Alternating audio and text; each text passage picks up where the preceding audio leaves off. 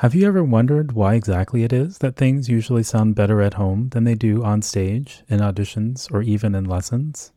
It's easy to chalk it up to nerves or assume that you just have to practice more or get more performance experience. And sure, those things certainly are part of the puzzle, but a lot of times that's not really the true root cause.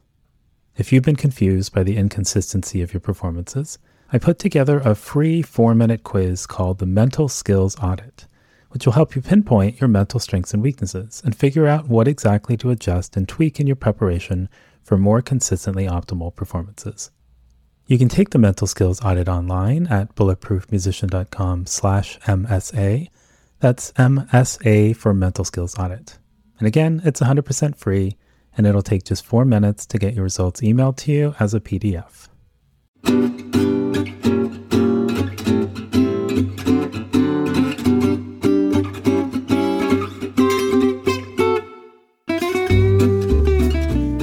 This is Noah Kageyama, and you're listening to the Bulletproof Musician podcast. Every Sunday morning, we'll take a look at a new research-based tip or technique to help you practice more effectively or perform better under pressure. And on the first Sunday of every month, I'll have a guest from the music, sport, or research world who will share their insights on how we can all be a little more awesome in the practice room and on stage. Even if you've had a good night's sleep, there's something about that post-lunch period in the afternoon that can be rough to get through, whether you're in rehearsal, a class, or even just trying to practice. So while I'm not a coffee drinker myself, I've been intrigued by rumblings in various corners of the internet, and even my classroom, about this thing known as a coffee nap, which, aside from being the best oxymoron ever, sounds pretty darn intriguing. But first off, what the heck is a coffee nap? And more importantly, is that really a thing? Like, is there any evidence to suggest that a nap, which is awesome, and coffee, which my wife tells me is awesome, are even better together than on their own? In case this is the first you're hearing about it, a coffee nap is where you guzzle down a cup of coffee and then follow that up with a short 15 to 20 minute nap. The idea being, because it takes about 30 minutes for the caffeine to kick in, combining coffee with a nap means you'll wake up from your nap not only refreshed, but with an additional boost from the hit of caffeine also. But does it really work this way? Well, a 1997 study looked at the difference between a coffee nap and caffeine alone on measures of alertness and driving performance among 12 slightly sleep-deprived graduate students. After a night of just 5 hours of sleep, the participants came to the lab and around 2 p.m. began a dull and tedious drive on a driving simulator for 30 minutes. Then they were given a 30-minute break, though they did have to stay seated behind the wheel, before finishing up with a 2-hour drive. During the break, one group of participants got to take a coffee nap, specifically 200 milliliters of coffee with 150 milligrams of caffeine, equivalent to about 2 cups of coffee, followed by a nap of up to 15 minutes. A second group received 200 milliliters of coffee with 200 milligrams of caffeine, which is the equivalent of about 3 cups of coffee. And then a third group received 200 milliliters of decaf. The 2-hour drive on the simulator was designed to be dull and monotonous, and the only thing they had to do was stay in their lane. If they ever drifted out of their lane, they were flagged for an incident. And about once every hour, a slow-moving car appeared unexpectedly to facilitate a potential accident which they were to avoid. Though all 3 groups performed about the same during the first 30 minutes of driving, the coffee nap group had significantly fewer incidents during the boring 2-hour post-break driving segment, and also reported being more alert than either the caffeine and placebo groups. Of course, if your mid-afternoon practice session feels boring and dull, like driving on an empty road, this probably points to a bigger issue about your practice that a coffee nap isn't going to solve.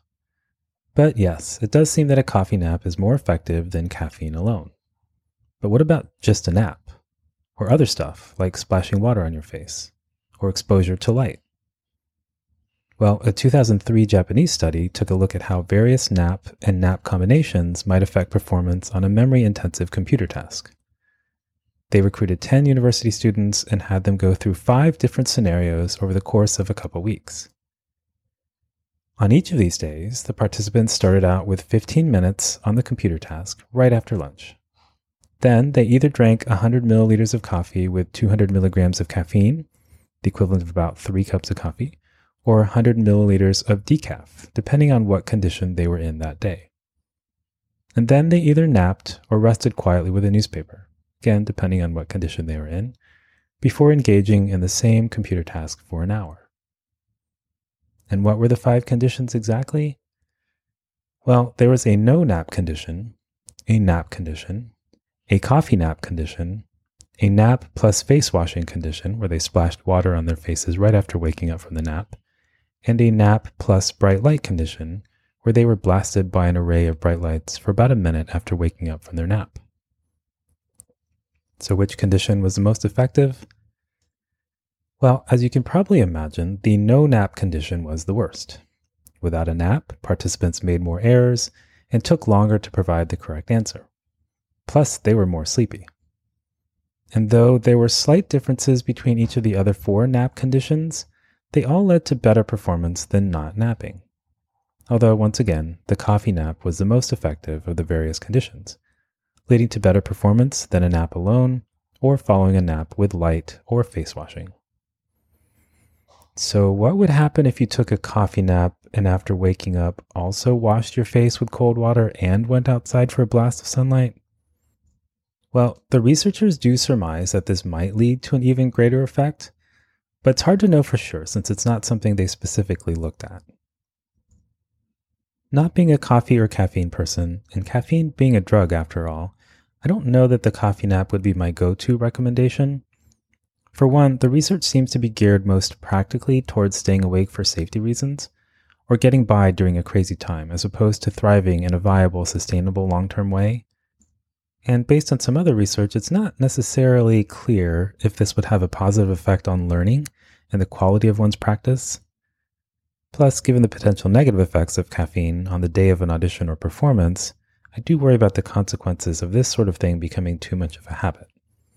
But if you were wondering about coffee naps' effectiveness relative to coffee or naps alone, the bit of research out there does seem to suggest that coffee naps are better than either one by itself. This exploration of caffeine all came about when I read about a military-developed algorithm for determining the optimal dosage and timing of caffeine for maximum alertness with the least amount of caffeine. It's a free online web app, and it is fun to play around with, but unfortunately it's not very intuitive or user-friendly. It took me a little while to figure out how to use it. But if you know you're going to have to pull an all-nighter, yet have to stay alert the following day, you can totally plug in your sleep info, when you need to be at peak alertness, and the tool will tell you exactly when you ought to be taking your coffee breaks. The tool is called 2B Alert, so that's the number 2, the letter B, dash alert. And you can find the full link to this at bulletproofmusician.com/blog. And though I don't drink coffee, I do enjoy the occasional coffee ice cream. And if you're lucky enough to have access to a cafeteria with a vanilla soft serve ice cream machine, there's an awesome cafeteria hack that a friend showed me back in college you might want to try. Step 1 is to get yourself a good-sized bowl and fill it up with some vanilla soft serve. Make sure there's some room left in the bowl, and you'll see why in a second. Step 2 is to find one of those single-serve packages of Sanka, that powdered instant decaf coffee. Usually there's some lying around somewhere in the cafeteria. And yes, I know there's still a little bit of caffeine in decaf, but I think that much is probably fine. Step 3 is to sprinkle the package over the ice cream and stir until mixed.